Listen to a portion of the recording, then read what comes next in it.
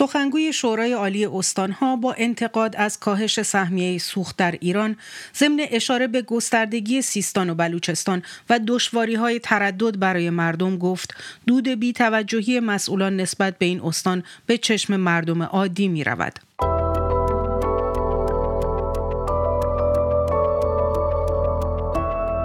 سلام، من بیتا آذری با برنامه دیدگاه همراه شما هستم.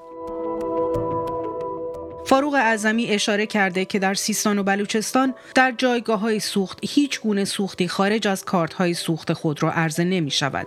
فقط تعدادی کارت سوخت برای شرایط اضطراری وجود دارد که آن هم برای خودروهای اداری استفاده می‌شود. در دیدگاه با مهدی احمدی روزنامه‌نگار و فعال حقوق بشر از ایتالیا همراه می‌شویم تا نگاهی داشته باشیم به پیامدهای کم شدن سهمیه بنزین در استان سیستان و بلوچستان. آقای احمدی، در ابتدا به طور کلی نگاهی داشته باشیم به مسئله کاهش سهمیه بنزین در ایران و بعد به ما بفرمایید آیا از نظر شما تأثیر این تصمیم روی همه استان‌ها به خصوص استانی مثل سیستان و بلوچستان یکسانه؟ سلام عرض می‌کنم خدمت شما و شنوندگان عزیز برنامه شما. ببینید که قیمت حامل‌های انرژی همتراز با قیمت‌های جهانی باشه الزاماً یک امر منفی نیست، اما این مسئله در یک کشور و اقتصادی احتمالاً معقول هست که دیگر شاخص‌های اقتصادی هم همخوانی با این سیاست داشته باشند. این که مثلا ما در ایران الان کف حقوق کارگر $200 هست، بیکاری تقریباً سرسام‌آور هست و در حال رشد هست، شاخص فلاکت تقریباً هر روز در حال افزایش هست، حقوق و دستمزدهای کارگران کارمندان می‌بینیم که به کرات در حال به تعویق افتادن هست و دائم به اقشار مختلف در حال اعتراض کردن هستند. اینها تقریبا میشه گفت هیچ ربطی به سوبسیدی که دولت به مردم میدهد ندارد. اینها از یک اقتصاد رانتی و فاسد ناشی میشه که هیچ وقت هم با اجرای چنین سیاست‌هایی به نظر نمیاد که بخواد درست بشه. اما در استان‌های مثل سیستان و بلوچستان که خب بر اساس آمارهای رسمی خود حکومت و دولت‌ها بالاترین آمار بیکاری رو در کشور داره، در برخی از نقاطی که در واقع این استان بیکاری تا 70% هم هست، سیستم حمل و نقل عمومی تقریبا تا حدود بسیار زیادی در بسیاری از نقاط وجود نیست. کمترین راه آسفال یا راه‌های در واقع بزرگراه رو در این منطقه داریم. ضریب نفوذ پایین‌ترین حد در میان استان‌های کشور هست. عملاً به نظر میاد در واقع اجرای چنین سیاست‌هایی میتونه به عنوان یا در نقش تیر خلاص به شقیقه مردم، معیشت مردم و افزایش خط فقر، نارضایتی و مسائل مثل این در استان بشه. یکی از پررنگ‌ترین و پردامنه‌ترین مباحثی که همراه با نام سیستان و بلوچستان از سوی مسئولان مطرح میشه، مسئله قاچاق سوخت آقای احمدی که تأثیر زیادی داشته بر نحوه ارائه بنزین آزاد در جایگاه‌های سوخت و سایر سیاست‌گذاری‌های دولت در این زمینه. درباره این مسئله و نقش سوختبرها چه نکاتی میتونید به ما بگید که تصویر روشن‌تری برامون ترسیم کنه؟ ببین، حکومت یا دولت‌ها معمولاً از همین مسئله قاچاق سوخت به عنوان یک بهانه‌ای برای اجرای سیاست‌های خودشون استفاده کردن و درست هست مسئله قاچاق سوخت یک امر واقعی هست، اما در معرفی عواملی که این قاچاق سوخت رو انجام میدن همیشه مغرضانه برخورد کردن. سال 1399 مدیر شرکت پخش فرآورده‌های نفتی استان سیستان بلوچستان گفت بیش از 70% قاچاق سوخت استان از مجاری رسمی و از استان‌های دیگر در واقع انجام میشه، یعنی سوخت از استان‌های دیگر وارد سیستان بلوچستان و از اینجا قاچاق میشه به کشورهای دیگر. در همون سال مدیر شرکت پخش فرآورده‌های سوخت کرمان تایید کرد که بخش زیادی از سوخت سهمیه این استان توسط نهادهای رسمی به سیستان بلوچستان منتقل میشه و از مرز خارج میشه. آقای مولوی عبدالحمید سال 1400 گفت که مسئولان حکومتی اقرار کردند که از قاچاق سوخت به عنوان راهی برای دور زدن تحریم ها استفاده میکنن و نهایتاً این مسئله از طرف نهادهای مثل سپاه پاسداران و برخی از نهادهای زیر نظر رهبری انجام میشه. خب الان سوال مطرح است که آیا با گران کردن سوخت یا در واقع کم کردن سهمیه سوخت برای شهروندان معمولی میتوان این مشکل رو حل کرد؟ به هر حال نهادهای مثل سپاه پاسداران طبیعتاً از راندهای برخوردار هستند که با هر قیمتی میتوانند در واقع این قاچاق سوخت رو انجام بدن بدن و معدود کسانی که یا شهروندانی که به دلیل فقر از طریق قاچاق سوخت یا در جابجایی سوخت دارن امرار معاش میکنن نقش آنچنانی در واقع این مسئله ندارن که با در واقع بنبست کردن جابجایی سوخت یا قاچاق سوخت از طریق اینها بتونن این موضوع رو حل بکنن. گرانی بنزین و به تبعش گرانی رفت و آمد چه تأثیری روی مشاغل مختلف خواهد داشت آقای نخل احمدی؟ وقتی تناسب بین هزینه رفت و آمد و حقوق دریافتی منطقی نباشه باید منتظر چه عواقبی باشیم؟ ببینیم مشکل اصلی خب عرض کردم که دولت یا حالا حکومت، یعنی هر کسی که تصمیم گیر هست، هیچ توجهی به تناسب زیرساخت‌ها و موانع اصلی که برای اجرای شدن سیاست‌هاش باید یا وجود داره نداره.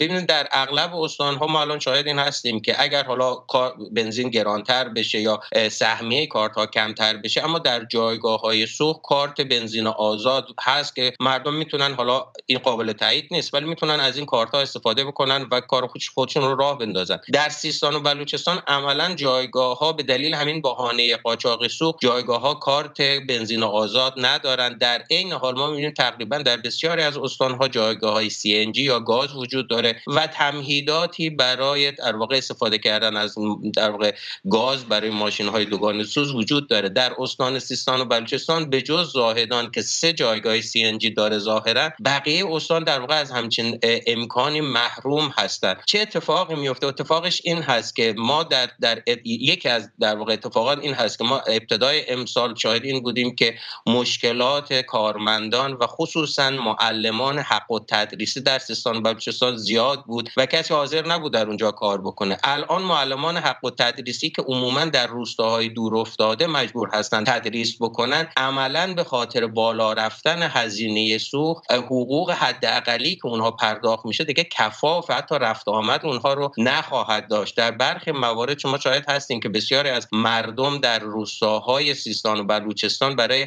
کارهای اداری یا در واقع تأمین حداقل در واقع نیازهای خودشون مجبور هستن به شهرهای بزرگ یا مرکز استان سفر بکنن و با این وضعیت امکان این رفت آمد یا تقریبا بعید می شود یا بسیار بسیار سخت خواهد شد. خب چون این مسائلی در واقع باعث انباشت مشکلات و معضلات بیشتری در مسائل بهداشتی، درمانی، آموزشی و مسائل دیگر میشه که ظاهراً حکومت و دولت هیچ گونه توجه و نگاهی به این مسائل نداشته. با توجه به همه صحبتایی که کردیم آقای نخل احمدی، میشه اینطور برداشت کرد که اصولاً نگاه دولت به این استان برخلاف شعارهایی که میده در جهت بهبود معیشت مردم این استان نبوده و الان هم نیست؟ نقش مذهب در این میان چقدر مهمه و چه عوامل دیگه‌ای میتونن در این طرز برخورد دولت مؤثر باشن؟ ببینید به نظرم حالا اگه یک نگاه اجمالی در 4 دهه گذشته انجام بدین، عملاً حکومت در رأس و دولت‌هایی هم که آمدن حالا با فراز و فرودی مسئله معیشت مردم، مسئله در واقع مسائلی که برمیگرده به اقتصاد، معیشت و مسائل مثل این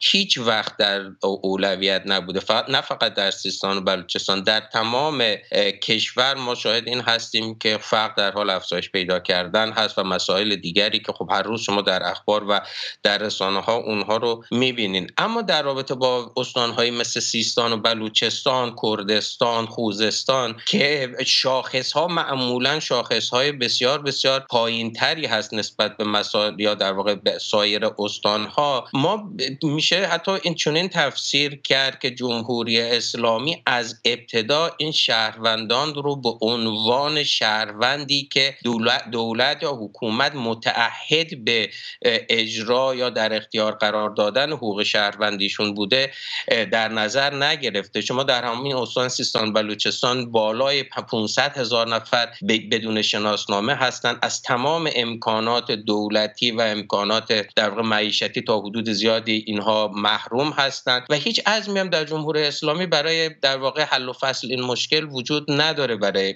این مردم. خب یک طرف داستان برمیگرده به این که خب اینها مردمی هستن که حالا مذهب، دین، قومیت متفاوتی دارن و جمهوری اسلامی بر اساس همان نگاه ایدئولوژی و نگاه امنیتی که داشته همواره سعی کرده که به اینها بقبولوند که اینها در واقع حق و حقوقی ندارن یا بسیار کمتر از در واقع میانگین یا حق و حقوق دیگر شهروندان رو باید مطالبه بکنن و انتظار داشته باشن. آقای نخل احمدی، در آخر میخوام از شما بپرسم در کوتاه مدت و طولانی مدت این تصمیمات دولت مثل همین کم کردن سهمیه سوخت در استان سیستان و بلوچستان چه پیامدهایی خواهد داشت؟ ببینید در کوتاه مدت خب طبیعتاً افزایش فقر و شاخص‌های فلاکت هست. خب این مسئله فقط سیستان بلوچستان نیست، احتمالاً در کل کشور ما باید شاهد این مسئله باشیم. تورم افزایش پیدا خواهد کرد. این مسائل باعث می شود که به شکل در کوتاه مدت بخش بیشتری از مردم این مناطق مجبور بشوند به حاشیه شهرهای بزرگ کوچ بکنن و طبیعتاً این حاشیه نشینی مشکلات و در واقع دغدغه‌های جدیدی رو در اون در واقع شهرها و همچنین برای خود این مردم ایجاد خواهد کرد. افزایش نارضایتی نهایتاً در واقع شرایط رو ایجاد خواهد کرد که امنیت در استان کمتر خواهد شد و مردم مجبور هستند، حالا حتی همون بخشی که تا الان سعی می‌کردن از طرق دیگر امرار معاش کنن، مجبور هستن نهایتاً به سوخت‌بری یا جابجا کردن مواد روی بیارن یا به هر حال در این استان‌ها به دلیل مرزی بودن گروه‌هایی هستند که از طریق جنگ مسلحانه رویارویی با حکومت و دولت پرداختن و حقوق به مردم پرداخت میکنن. وقتی فقر افزایش پیدا بکنه و شهروندان مستاصل باشن، طبیعتاً تن خواهند داد که حتی اینها برون عضو این گروه ها بشوند و برای همان حداقل حقوق در واقع جان خودشون رو به خطر بندازن. خب اینها مسائلی هست که به صورت زنجیره‌ای شرایط رو ایجاد میکنه که ناامنی و اعتراض در کشور بیشتر خواهد شد و این در واقع مسبب اصلیش همین ناکارآمدی و نادانی حاکمیت هست که البته در 4 دهه گذشته هم همواره وجود داشته. بسیار سپاسگزارم از شما مهدی نخل احمدی، روزنامه‌نگار و فعال حقوق بشر از تورین، ایتالیا. از طرف خودم و مهتاب ایران مهر تهیه کننده این برنامه از همراهی شما تشکر می‌کنم.